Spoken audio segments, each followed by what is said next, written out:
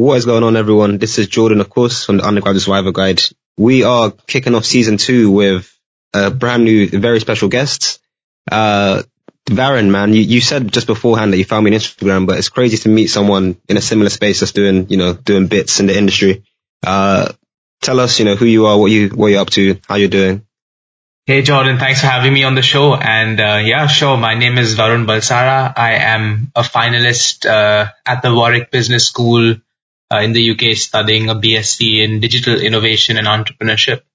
Currently, I am the co-founder of The Human Entrepreneur. We're kind of a community platform that is building and democratizing, rather, entrepreneurial skills for young and early stage entrepreneurs through various things. One of them is the Human Entrepreneur Podcast. The other one is a community called the Youth Entrepreneur Movement.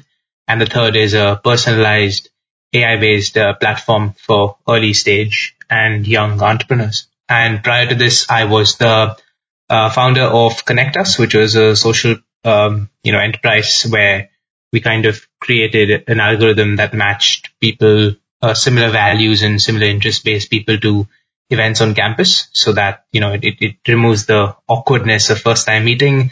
And we were trying to combat social anxiety and isolation on campus. And we kind of, impacted the lives of hundreds of students on campus, which is now taken over as an Enactus project through the university. So yeah, that's where I'm at right now. My passion lies in technology, mental well-being, and, trying to build communities and democratize the entrepreneurial skills available through networks, through content, through guests, to our audience and to the people we serve. And hugely passionate about what we as a Gen Z community can do and are doing and achieving. Mm-hmm. Yeah, that's incredible, man. Like I said, I mentioned to you briefly before, I looked through some of your content. I saw the Youth Entrepreneur movement. And one thing that I was fascinated by was your 411 document. It's how many pages is it? 96 pages or something of this information. I was like, how do these guys do all of this? How do you manage to do so much, side hustle work, alongside your degree? It's fascinating to me. Yeah, it's a very interesting question. And yeah, the 411, I mean, I wish it's 96 pages, but it's not too long, but it took a long time to do. But what I can say is the result of the 411 was incredible hard work from literally everyone, on the team. We kind of worked a lot. And I think the result of getting so much done with the Human Entrepreneur, be it the podcast, be it the successful community that we're building, or whether it's the idea of building the platform, I think it all boils down to what's your why and why you're doing what you're doing every day. And the second thing is also kind of creating that space to attract really amazing people to work with you. And I think most of the success is based on the team, because the idea can keep changing. It really doesn't matter what your idea is. I mean, pretty much when you start, you'll have something, and then by the end of it, if you're successful, and when you're successful, the idea is totally different. And you can see that with some amazing companies out there. The idea is to, get that amazing team surrounding you, and surround yourself with those amazing people who you can be, who you can call family. And that's where the Human Entrepreneur, I think, has done a pretty good job. We're very, very close. Our team is very tight, and I think that creates all the difference. Okay, yeah, I completely understand that. I think specifically of your team, because you mentioned how great your team is and stuff, and I think that ties a lot into one element of what you mentioned before, the Youth Entrepreneur movement when it comes to networking, and I think another side of effective communication and actually building that team. So I want to ask, how do you it's you as an individual deal with having co-founders? How do you deal with navigating through team conflicts or mediating issues to make sure that you're always working at your fully effective best selves? Yeah, it's a very good question, Jordan. I think it comes with practice. It comes with time. in my previous venture with Connect Us, there were lots of conflicts, and I'm not sure if I handled it the best way. I think you learn along the way, but if I can, advise on that, and of course I'm still learning, I'm no expert, but I think it starts with understanding who you are and what you want from people, and being able to express and communicate that very effectively. When you sit down and you actually the way I see it is, if you're going to marry someone, you're going to you want to know everything about them, the history, or at least almost everything about them. And I think the same thing applies for business. Like you want to be very compatible with your co-founder.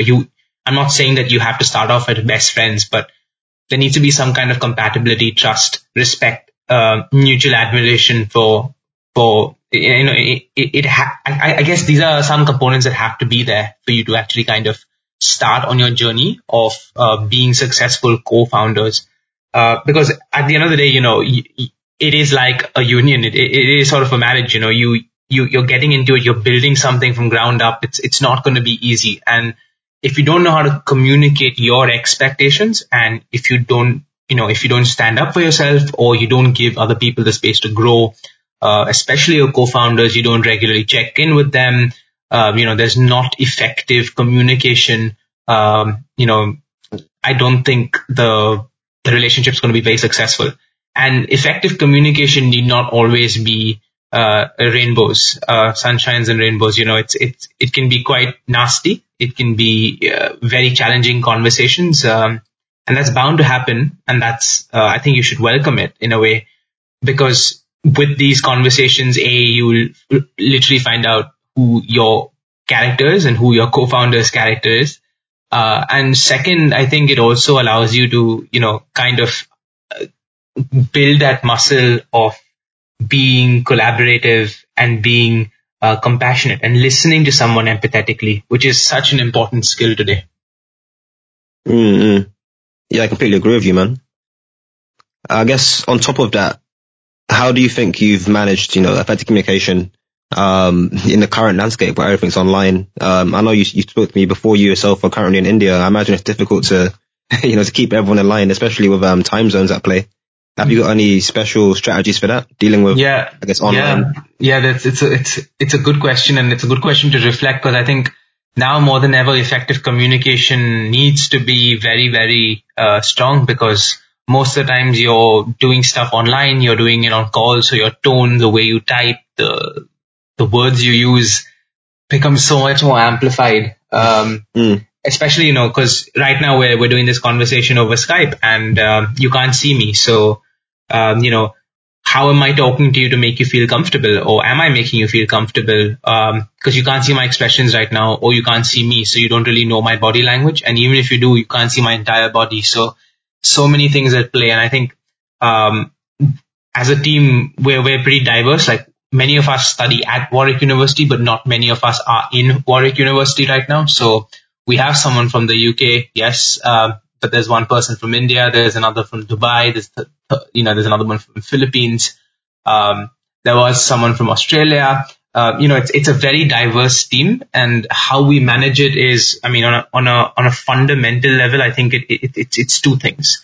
So the first is, everyone needs to kind of align with the vision. If you're not aligning with the vision, no matter what you do, it's at some point the team's going to break. Number two is, once you've done that, and on a fundamental level, you guys agree about what you're achieving, and if that goal is bigger than you and everyone's, bought into that vision. The second thing is to, again, lay out some responsibilities, lay out some duties. And if you cannot do it, be very vocal and explicit about it. And I think, you need to encourage that kind of culture where people can just come and talk about their problems. And if someone's not feeling it, in terms of just, they're not, not just the fact that they're physically sick or unwell, but even if they're mentally not feeling okay, or they're feeling low, or they're feeling a bit down and out, instead of saying, why aren't you working? Maybe have a chat with them, let them talk about it, let them vent. I think putting these systems in play where you can assure the team that you as an individual, as a leader, are there for them makes all the difference, especially when you're looking at online communication and whatnot. I think one of the good practices that we've done is we kind of have these regular check-ins with our team, especially the co-founders or the core team. We have very regular check-ins, weekly check-ins, and these are less about work and more about what we're feeling, how we're going through things, what's the week been like. So it's a space where we share our feelings, our thoughts, worries, anxieties, and it kind of grounds us in a way where, when we kind of start working or delegating, we know where each one is at emotionally, mentally, physically. And I think that kind of respect obviously then translates into some really great teamwork. Yeah, for sure. I completely understand that. I think one thing that I took for granted for a very long time when it comes to team building, understanding community is, I guess, the mental health side of it and how important it is to be in consistent communication, not just with your team, but also with yourself, knowing how good you are, knowing how good your team is. And that's the only way you can really get, extract the best out of everyone. And I think what you said about the vision as well is super important because it means that you're all driven by the same principles. There's no need to chase up on someone, for example, if they know that they have the same goal as you. And that just makes it so much easier, especially from a business standpoint where everyone's constantly working towards, the same goal. Yeah. I think on top of that, obviously it shows, of course, with Connect Us and with elements of the You Me Entrepreneur as well. It shows how good you are at building communities and how, your understanding of how, keeping people together is. I guess I want to ask on top of that, how have you, what's your experience been in that sector and what's a top tip would you say for, I guess, keeping people together and helping people build and grow collectively? I think the way I see it, Jordan, I think because we're living in, we're recovering from a pandemic. I don't think we're recovering really, but there's time for recovery. But we've started recovering from a pandemic. So just during the COVID time and post-COVID, I think community is going to become very important. I don't think for a very long time we would be able to go out the way we did. The way people interact with each other will change. And I think at the end of the day, fundamentally what we're all, really after and what probably gives us a lot more fulfillment is meaningful connections. Connections with people who not just, you can hang out with and party with and go to clubs with, but, can sit down and talk about your worries, talk about your experiences, talk about how you feel. And I think that was something missing in many aspects from, the pre-COVID era. I think right now, because of lockdown, because of self-isolation, and many of us have gone through a lot because of that, but we've also understood the importance of having these relationships. And fundamentally, if we understand that, and if we understand what this is the basic human core, right? Fundamentally, we are social animals. We want to communicate with people, but we also want people to understand us. And so then the question is, how do you facilitate that meaningful connection? It's very easy to kind of get people around, around, say, a club or a party because, it's easy to do that because I feel like there are a lot of other distractions, if you may. So in terms of music or in terms of, drinks. But try doing that in a setting where none of that exists and try doing that online. And then you start asking yourself the questions, okay, so if there is no if people really have to talk with each other, what does that interaction look like? And so I think that's where the fundamental idea that, we were thinking about came from as communities becoming so important. It'll become important irrespective of whatever you do today. Whether you're a brand, whether you're a company, whatever, community will be so important. And for us, community is very, very important because I think when you talk about entrepreneurs in general, young entrepreneurs, student entrepreneurs, the fact that it's difficult to see that many young entrepreneurs or student entrepreneurs don't have enough access to the correct educational resources, the correct networks, the correct people. And so very often what you find is you're working in this silo. And when you want to quit, there's nobody you can talk to. And as a result of that, bam, the next thing you know, you start working on your entrepreneurial vision or whatever, and there you have it. The problem with that is you're not alone. People are in the same boat as you. People have been in the same boat as you. But the thing is, you probably don't know they exist. And so how do you build an ecosystem or a community of such resources, of such people, where if you know that you need help, you know you're going to get it? And so then the ease of doing business within your head, mentality-wise, psychologically, it's not as big and as daunting as it seems. And this kind of self-empowerment creates, it's a nice self-perpetuating cycle, because that allows you to build. And that when you build, it creates impact on people, which is what we need in the world today. We need more leaders. We need to fight things like mental health stigmas. We need people to, create things that create like technologies that can help us in terms of sustainability, environment, waste reduction, dealing with poverty. There are a lot of difficult problems that need to be solved. And the way we thought of doing that was, if I can I can come up and create a product for, say, 100 people or 1,000 people, and it'll impact greatly the lives of it'll impact their lives. But what if I can kind of impact 100 people who can then impact 1,000 more people, and then look at the exponential impact that we can have? And that's what really drives us. And I guess community becomes a very essential part of that journey. More so because when you fall and when you need help and you really need to reach out to someone, who's there? And that's what we want to do. We want to be there from the very beginning, where you're confused and don't know what to do, and we can give you the resources to help you achieve your entrepreneurial vision, empower you with entrepreneurial skills, so that tomorrow, if you decide to drop out and go into any sort of job, you're still valued, because entrepreneurial skills are the skills of the future.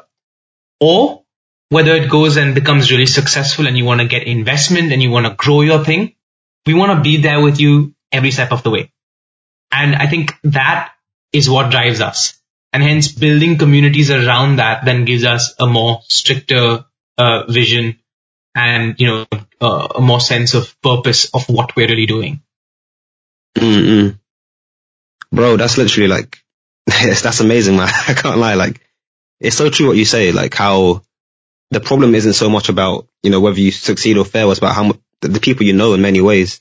I remember reading a fact, I think like 60% of people in the UK are employed by SMEs, small to medium enterprises.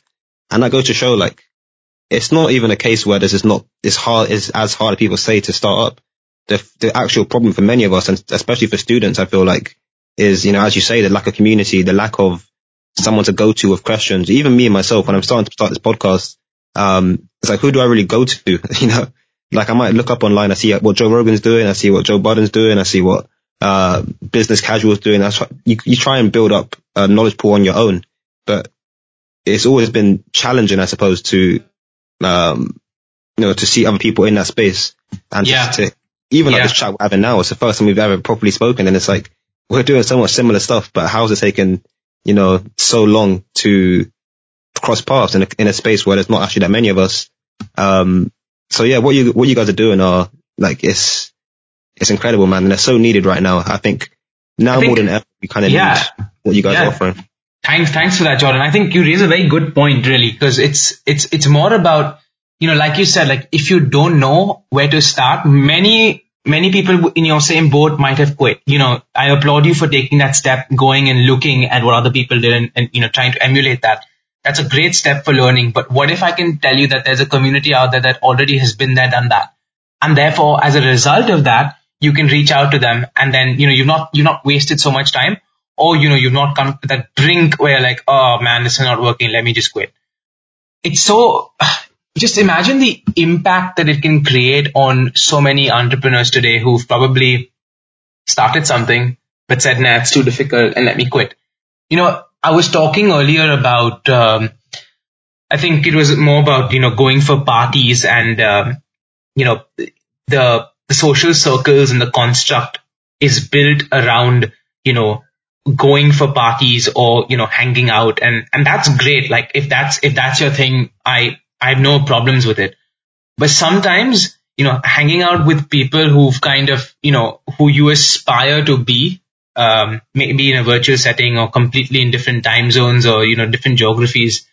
If you can have regular conversations with them, just imagine the way in which you might be able to look at the world. Imagine the impact that he will have on you and vice versa, how much of information can transfer just because there's that one connection you have that's probably done a podcast that's hit in the top 20s, top 10s, who knows the field a little more than you do. And just imagine a conversation with them and how much of it can kind of, how much of value can you gain from being part of that conversation with the other person just in like 30 minutes to 1 hour, instead of spending that much time kind of Googling, how do you do this, how do you do that? And just imagine how many such connections can help how many such people. And the answer is kind of infinite, right? Because you're always going to have a doubt. Another person's always going to have a doubt. And there's a community that you can, go to, not just for doubts, but even if you're feeling down and out. One thing that we've done that's working pretty well is we've created sharing circles within our communities. And so we have two kinds of circles. One where we talk about failures and we just have a laugh about it and feel good that we failed and reflect on our failures. And we talk about that really openly. Like we say, I failed because of X, Y, and Z. And then so a sharing circle is essentially anyone who feels low, down, out, wants to share their reflections, thoughts. It's an open space to do that. No judgment. Nothing attached. The only prerequisite that you need to have within that circle is there's no judgment. You will not judge, and everything that's, it's kind of confidential. And so each person shares their journey, what they're feeling like, and we take it from there. So these are the types of things, that build community, that build respect, that build trust, which is what we're really, really focused on. And I think, because like you said, there's a lack of that available. Every day we say, how can we impact more people? How can we do things better? How can we, operationally or idea wise, innovation wise, what can we do better? Mm-hmm. Yeah, for sure, man. I mean, that's the only way to do it, really, because you often realize, and especially because you talked about how you're passionate about tech as well, like a lot of these things evolve so quickly, and I think communities are another thing that evolves quickly, always getting more people, the people that are already there in that space, their needs and wants kind of change over time. So always making sure you're on top of it and you're never stagnating where you were I think it's a crucial part of like any space, to be fair. But yeah, I think slightly segueing off of, well, to be fair, before I segue for this topic, I want to ask one question that's, because we talk a lot about students, and how it's important to be, to build a community in our spaces. So why have you called it the human entrepreneur? I feel like that's a very big space to. Yeah. It's a good question. And I talk about students, but I don't necessarily mean student entrepreneurs. I say young and early stage entrepreneurs. So anyone below the age of 30. And it's kind of like challenging that rhetoric about, how entrepreneurs are supposedly successful at the age of 35 or 40, in their mid 40s or late 30s or whatever. I don't know the statistics on that, but the idea of the human entrepreneur, and especially the youth entrepreneur movement, is the youth entrepreneur movement is tackling the youth, which is under 30 years. And the human entrepreneur as a podcast the target is young audience, but it doesn't restrict you if you're, say, above 35 to listen to the podcast, or for that matter, get engaged with our platform. Because essentially what we want to do is so the way we see it is we want to impact the way in which we see entrepreneurship.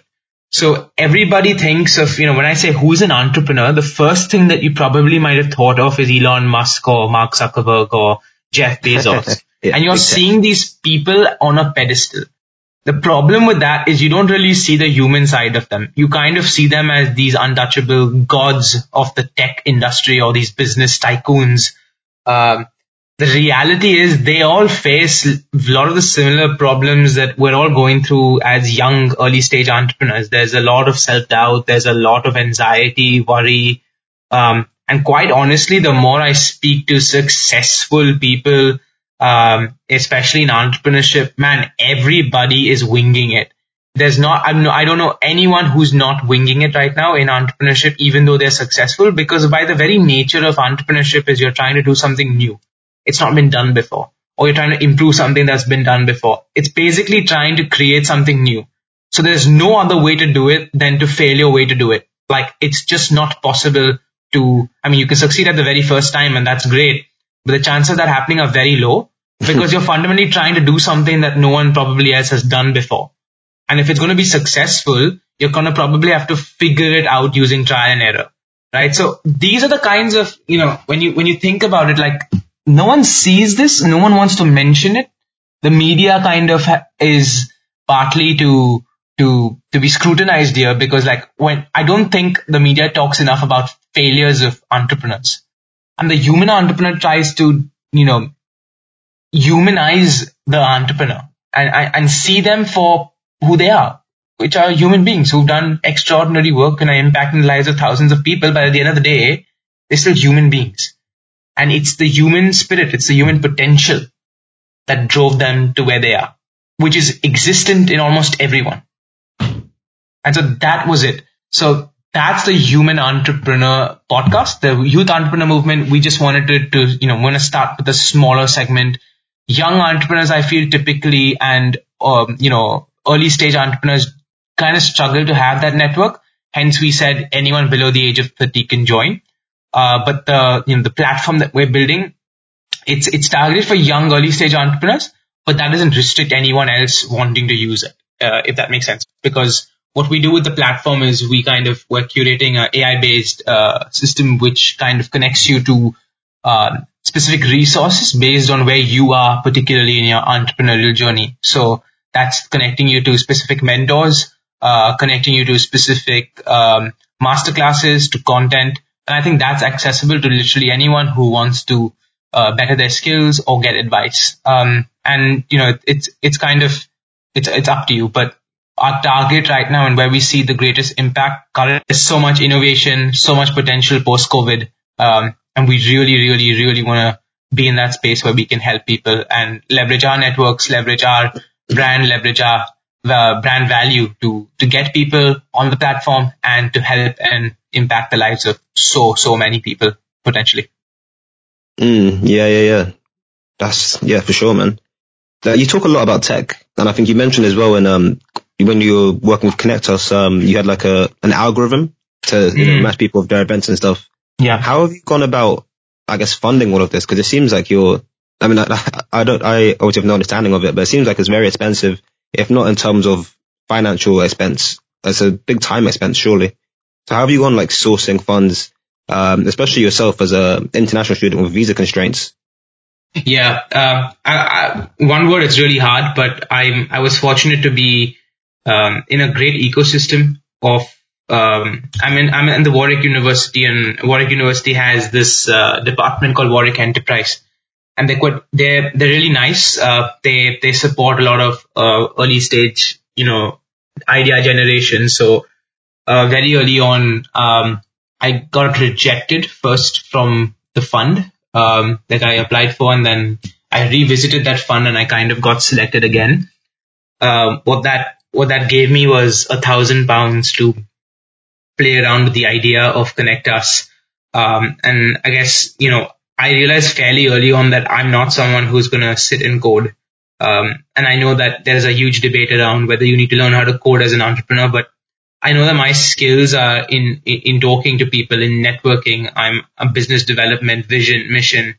And so, it's more on the business side rather than the technical side. And I realized that fairly early on. So, I kind of went to literally every single, open mic night and every event. And I kind of found my, so to say at the time, technical, the CTO, the Chief Technology Officer, and he built out the primary algorithm.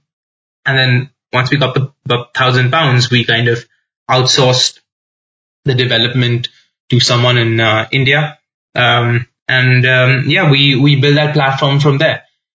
Similarly, with the Human Entrepreneur, we got funding because the big constraint right now is the fact that I'm on a student visa, as you correctly pointed out. And as a result of that, we can't raise money or transact because we can't set up a company, but all we can do is rely on like student funds to finance our thing. So, literally going out and seeing which are the student funds available, can we actually get them, writing out applications, dividing the work amongst the team, and, literally everyone on it. We've been able to raise pretty decent money to kind of bootstrap this whole the MVP. So, I mean, when I say bootstrap, as in it's not really exact technically bootstrapping, but yeah, we've raised enough money to get an MVP out there, and hopefully, can test the market through that. And you'll be surprised, there are many funds out there that kind of want to give help to students. Again, not many of us would probably know about it, and we feel like there isn't money and that we have to give out equity. But many of the times, institutions, other kind of third-party departments within, institutions can, I guess, not third-party, but I guess, there's like, you have a university departments, and then you have external companies that kind of give you the money if they see some potential in you. I guess it's just, I mean, they want to give back. They want to obviously help their students if you're part of, like, say, for example, Warwick Enterprise.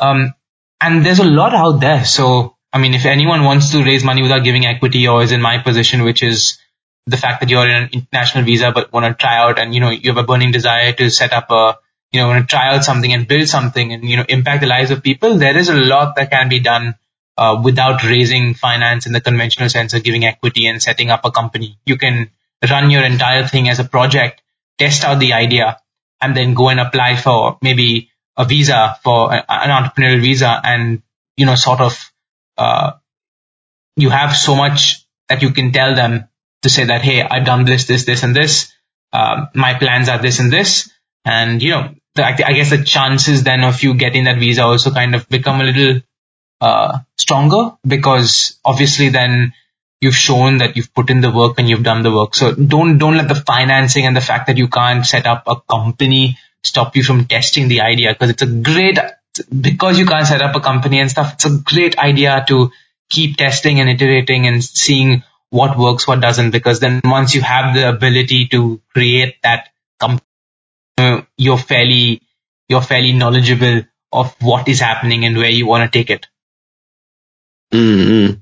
Yeah, that's very true. I completely agree with you. I think financing is something that's super important, and I think there's not actually enough resources out there. That now that you mention it, it would be great if either of us or even the pair of us together made an actual resource of an actual list of all these institutions and all these funds that are accessible to students. Because even myself, while I don't need thousands of pounds to start podcasting, for example, it's always good to know, I guess, that there's money there should you need it, should you plan on expanding, should you want to hire staff, and just having a go-to place of all the resources you can potentially get. That's something that we need. And I imagine you probably have it within your community anyway, but it comes down to what we've been, the theme of this podcast so far, this interview so far, is about just knowing things, having that community, having that access, having that knowledge, that support is there if you need it, people are there if you need it, money's there if you need it. And once you have that support network, I guess it's so easy to, not necessarily to succeed, because you can still fail with everything, but it just means you're less likely to drop out, and it means you're much more likely to take that second step and just see how things go. And, hopefully, in the long run, we're all going to have some degree of success in our, in our little projects and side hustles and stuff. Yeah, 100%. And yeah, we do have resources within our community for opportunities like funding, etc. So if anyone's interested, it's right now we don't, there's literally no charge to join the community, just that we have an application process. And yeah, there's a form. Once you fill out the form, we kind of go through it, and if you're selected, you're in, and you can access all our resources. So yeah, we have weekly webinars, monthly networking events, sharing circles of different kinds. So yeah, we kind of produce our own content as well every week. You get access to our live recordings at the Human Entrepreneur Podcast. We bring on a lot of other guests to chat as well. yeah, it's a very, very active and vibrant space. There's always something happening. Yeah, that's incredible, man. Did you say you have 150 people there now, or is I think that might be from Connect Us. So that's, no, so we've got over 200 people now within our community. Yeah. Yeah, that's incredible, man. You've done very, very good work in such a short space of time. I can't wait to see how, what's coming next for the Human Entrepreneur. Thank you, Jordan.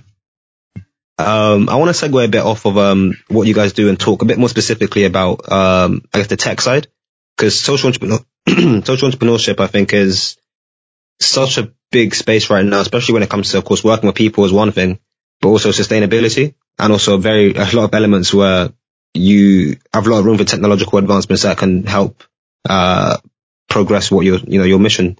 So I want to ask you, like, how have you, I guess, used tech in a way to further implement what you're trying to do, and also segueing a little bit into sustainability and how you've built a platform that can consistently run over time?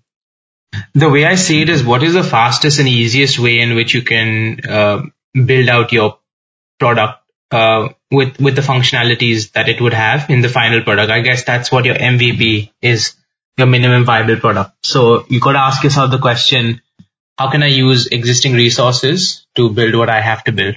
And it doesn't have to look the best. It just kind of has to be somewhat functional. And then you can always build off on it because of the very nature of digital and digital technologies.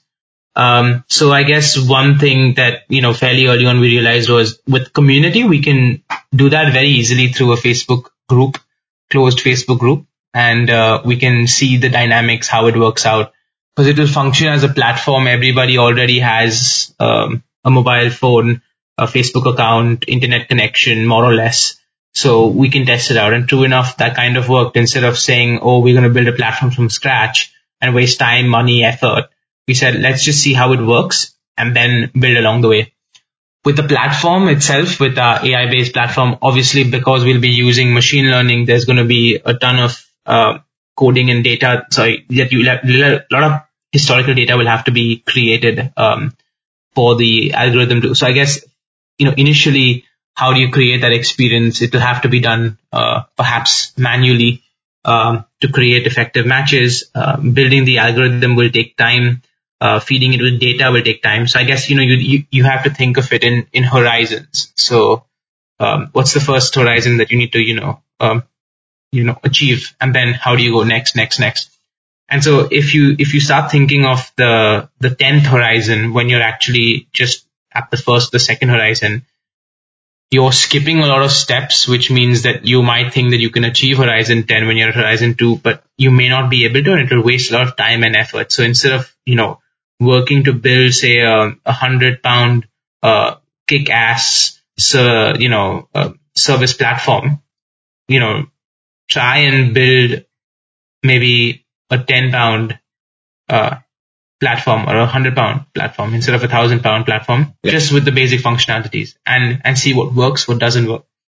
And by the very nature of tech, it kind of scales. So it's not like a physical product.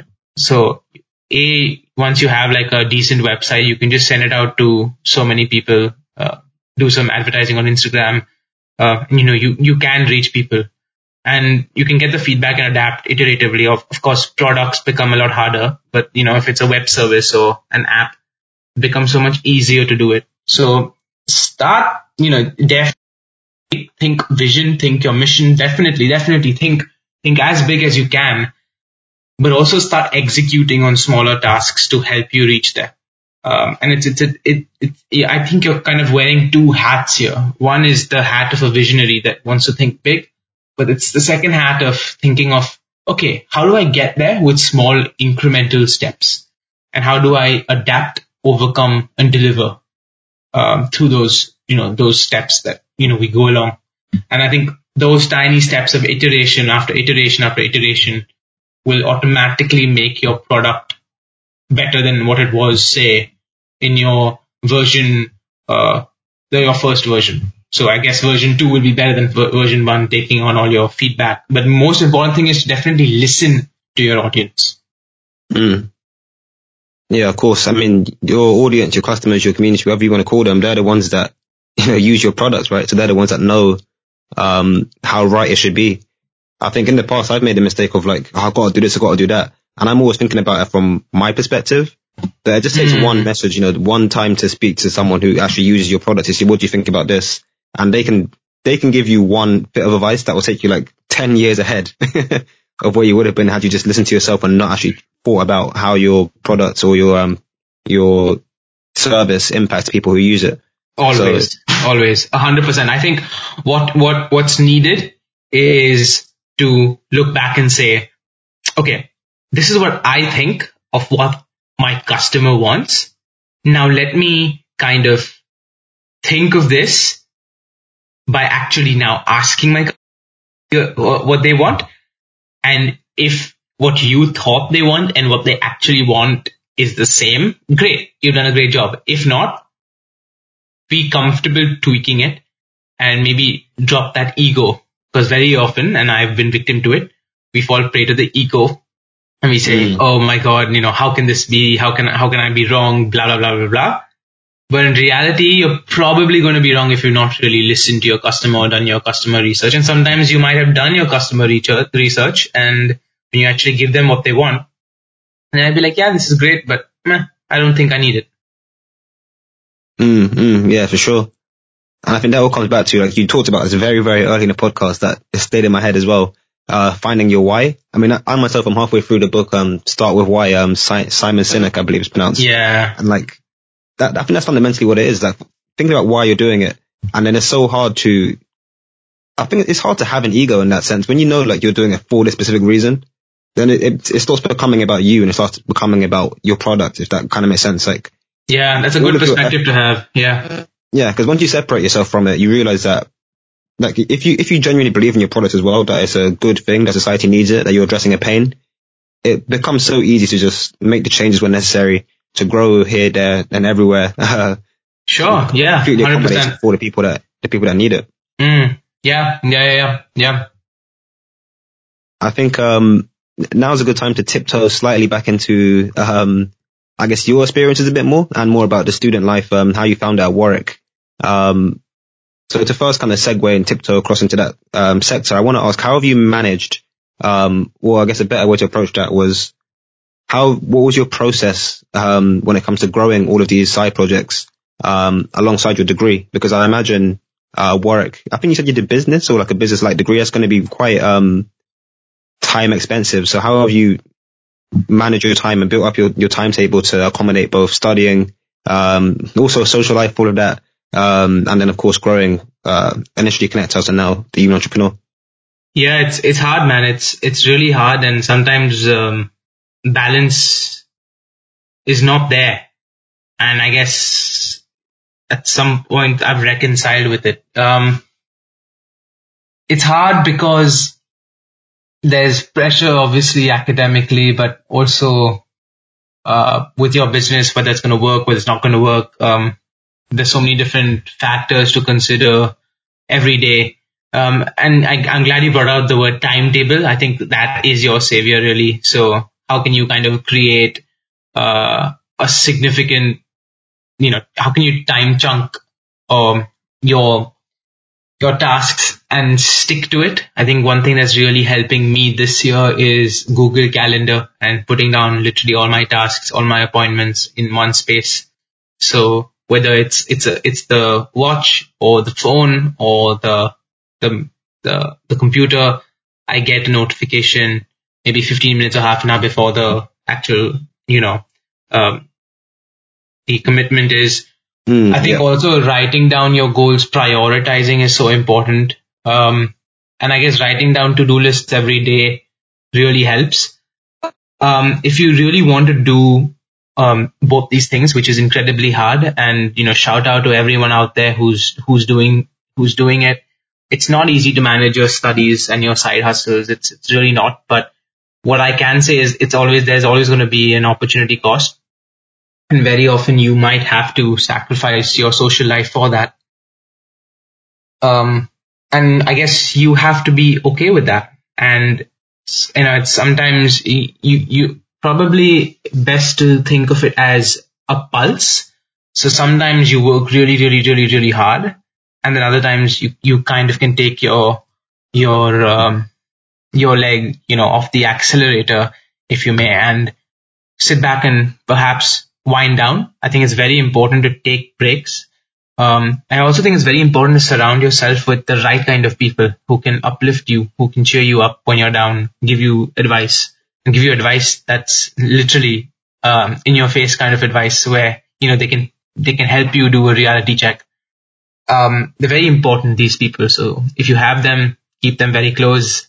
And if you don't have them, keep looking, because these are the people that will help you in these downtimes. And yeah, I guess taking breaks it is very crucial, because there's this whole factor of burning out and whatnot. So definitely, keeping yourself well mentally as well as physically is very important as well. So don't skip that workout. Don't skip that meditation session if you told yourself you're gonna sit for a couple of minutes and meditate. Don't skip the gratitude journal. Don't skip the journal writing. Don't skip the walks. Anything that can help you mentally and physically. And also, it can become a great social activity. You can go for a jog with your friends, meditate together with your friends. I don't know, walk in the park with your friends, anything, but definitely do get your exercise. Do check in with yourself as much as you check in with your team as well. Cause it's important. It's important. And I'm saying this from experience, because I've faced a lot of burnout, currently still struggle with an anxiety disorder. It's not easy, and your first priority should be you, because fundamentally, if you're expected to lead, you can't lead if you don't lead yourself. And that means if you don't take care of yourself, how are you expecting to take care of other people? Yeah, that's very true, man. I mean, even me myself, like you talked about Google Calendar, sometimes I'm not as consistent as I should be, but every now and then I'll make sure it's like 3 until 4, go for a walk, or like 9 until 10, meditate or something, just so because as you talked about mental health and stuff as well, it's like, I can't think of a very good analogy, but the way I always see it is you can only give 100% of what you have. Like, if you think about yourself as a currency, if you only have £50, you can only give £50 towards any project. And if, let's say we all start off with £100, if you constantly have to give 50% of that £50 to your mental health, to thinking about this, to dealing with that, you're only ever going to be able to give as much as you have left, which is the other 50, right? It makes so much more sense in any capacity to deal with your issue first, and then make sure you always have, no one's ever going to be 100%. I don't think anyone's ever, super happy all the time. That's not really reasonable, but it comes down to making sure you're always in the best possible space at any given moment. And that way you can give as much as what you have, through that project.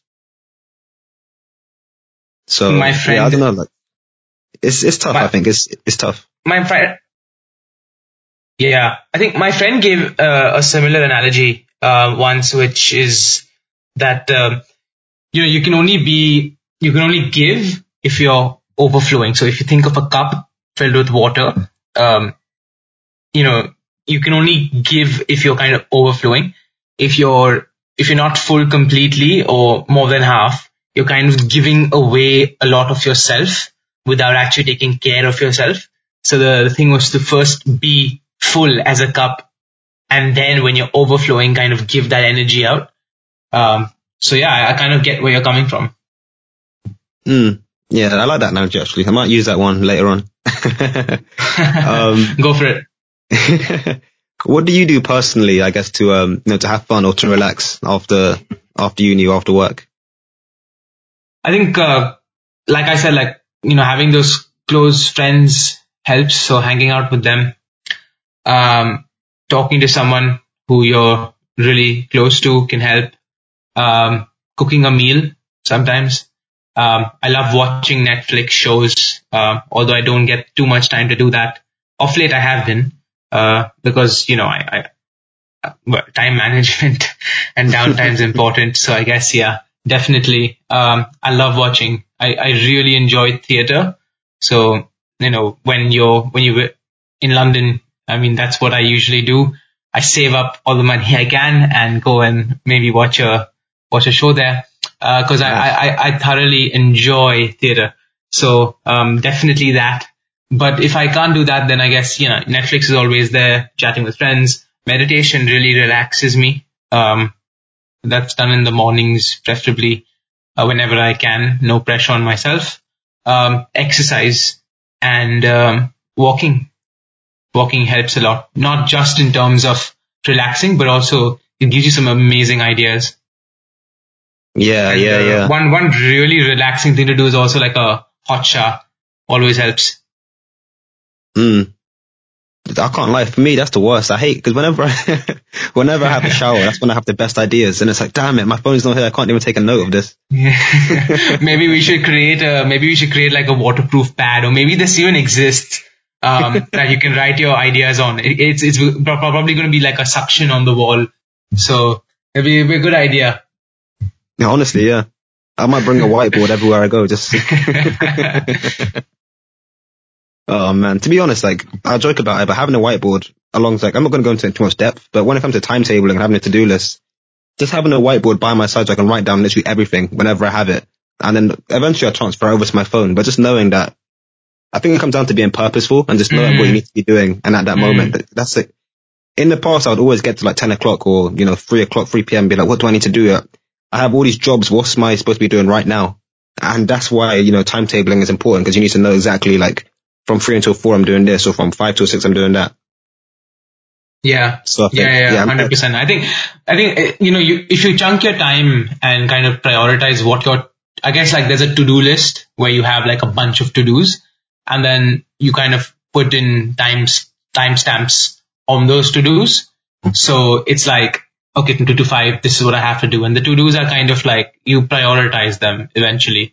And then you just box them into your time slots. And I guess that's then your, if you want to say, your compass to guide you. Yeah, absolutely, man. I think just 2 quick fire, I guess, last questions. What do you think has changed for you the most since you started at university? I think I've realized that like nothing is going to stay the same.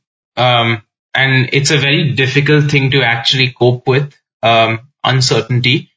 There's always this illusion of control, but in reality, we aren't in control of many things, and it's a very difficult thing to grapple with, and I'm still grappling with it. I think if university has taught me one thing, and coronavirus taught me one thing, is like you have to be resilient enough to be prepared for anything, and so much so that controlling a situation perhaps is just an illusion. All you can do is work from your best. Like, you need to have your best interests, of course, and you need to be resourceful in the skills you have, but I don't think control is something we should be chasing. It's about accepting and sometimes even letting go. And I think I've realized that that's so important as an entrepreneur as well. Just, sometimes when you work so hard and you don't get something, and it sucks, but if you keep brooding over it, can you move on to the next thing? Perhaps not. And it's so hard to kind of, grapple with this and dealing with this uncertainty for me even currently. But, that's one thing that's kind of changed is being aware that this is true. There's going to be a lot of uncertainty, and control is more or less an illusion. Yeah, I completely see that. I think a lot of people go into uni or even workplaces and they feel like you have complete control, or at least, some degree of control over at least what you do in yourself. And yeah, I completely agree, especially with COVID, how it's like all of that, all of what you thought you had, you really don't. You really are just at the peril of the global, macro circumstances. Yeah. So yeah, I think resilience is super important. That's something that I've tried to work on a lot in the last few months because of these lockdowns. Just like, how can I get back up? It's all good and well to go through things or to be on top here and there, but how can you recover, from that loss? How can you adapt to the changing times? If I pose that question back to you, what would you say your answer is? To me, I think what's changed me the most is more so my mindset in terms of what do I want to get out of it. I think when I started uni in the first place, or even before university, I really enjoyed maths and physics at school. And I just thought, okay, I like maths, I like physics, let me do engineering. But had I thought about it a bit more, maybe with a gap year, maybe if I was a bit older, I would have realized that university in a nutshell is a means to an end. You know, you're kind of just there to get a job or to meet the person that will get you a job, or to have the space to work on your own projects. But it's fundamentally a stepping stone towards, you know, your greater career, your greater life outside of university. Had I sat down and really thought about it beforehand, I don't think I would have gone to uni. I don't think I needed to be at Bristol. I don't think I need an engineering master's to do what I want to do in the future, which is strongly based around tech, strongly based around helping people, which of course I can do. There are several ways to do that, but whether or not I needed to be here, that's changed the most for me. Just my mindset in terms of what I want to get out of it and my approach to, I guess, longevity, to sustainable future, where it's not necessarily about, you know, having a great degree, a great master's, a great network, as much as it's about knowing what I want and being happy and having the means, you know, having the financial support and stability to maintain my level of life or to help the people I need to help. So yeah, I don't know. I haven't really thought about it in depth. I think it's difficult because I'm only still in second year, so I have a lot of experience to go. But I'm very much in a case of, you know, how important is not just university, but any individual stage of life. And similar to how you're talking about tech and, you know, scaling and refining your process to better improve your community, I've got a similar mindset with my own life. Like, how can I take out this and that, or, you know, who am I cutting off next to make sure that I'm just at peak happiness and peak life enjoyment? Wow. Yeah. Love that answer, man. Yeah, I'll try. I've had 20 episodes to refine that. So Nice. I guess a final quick fire question would be, do you think uni so far, I know you said you're a finalist, so maybe this year could be like a complete game changer for you, but slightly reflecting on even my answer, do you think uni's worth it? And if you could do it again, what would you do differently? Is it worth it? Well, it depends on what you're studying. Where do you want to go? Where do you want to go very dependent and reliant on a degree? Is what you're studying something that you can't do anywhere else or on your own, and you need that practical support? And if yes, then by all means. But do you know why you're going through university? Are you aware of that? And I guess if you are, then yeah, go for it. If not, then maybe it's not the best thing for you. But I guess it is a very individual and personal choice. And like you said, you know, you could view university as a means to an end, and that's okay. I guess if it's feasible for you to go to university, then perhaps it's in a way, why not? Because you get to, like you said, meet new people, work on your projects, and study something you really love if you know what you really love doing. And if not, it's probably a good place to know what you don't like doing. And I guess, you know, in both sense, you're kind of winning. It's the way you see it. But yes, it kind of does take away time from if you have a project. It kind of, you know, you have to study things you may not like. But I guess that's part of it. I guess it depends on your purpose of studying. What would I do differently? I would stop stressing so much on the outcome and on the result and on whether I do really well. I wish I could, you know, actually embody that and just, you know, enjoy what I'm studying, because I really do. I get bogged down by, oh, what grade am I going to get, or how successful it's going to be. I wish I could just stop that. I know it's not going to be possible to stop it entirely for me, but I guess over time, hopefully, if I have to do this year, you know, what differently, I would perhaps be more aware of this and kind of create that sort of check in with myself, or have an accountability partner to say, you know, you're in it for the learning, you're in it for the knowledge, and the outcome will come because you're so passionate about it anyway, and you will do well in your degree. You will do well just generally because you're so passionate and you love what you do and you're putting in the work. So yeah, that I think it's less to do with what I would physically do. It's more to do with how I would think. And so perhaps if I had to do the whole uni experience again, it would be a drastic shift in mindset, really. And of course, have fun along the way. Enjoy the journey. Yeah, preach, man. Preach. I honestly think a lot of people go in, I mean, maybe not, let me speak for myself before I do for everyone else, but Yeah. I definitely went over with a wrong mindset in several ways. And yeah, like completely, as you say, it's like how you approach it really defines how it goes. And I guess what you put in is what you get out. And I think that transcends uni into like almost everything you do in life, especially, when it comes to entrepreneurship. It's literally what you put in, what you invest in terms of time, money, whatever, defines how good it's going to be in the end. So 100%, man. Yeah. All right, man. That's about all I have for you. It would have been great to, like, if whenever we do this again, we'll sit down and talk a bit more about mental health.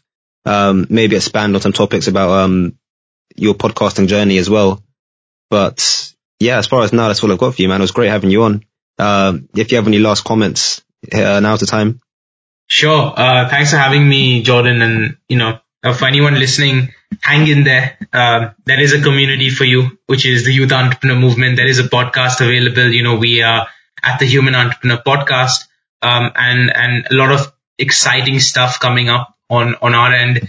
I can send Jordan all the links. The best place to follow us is Instagram.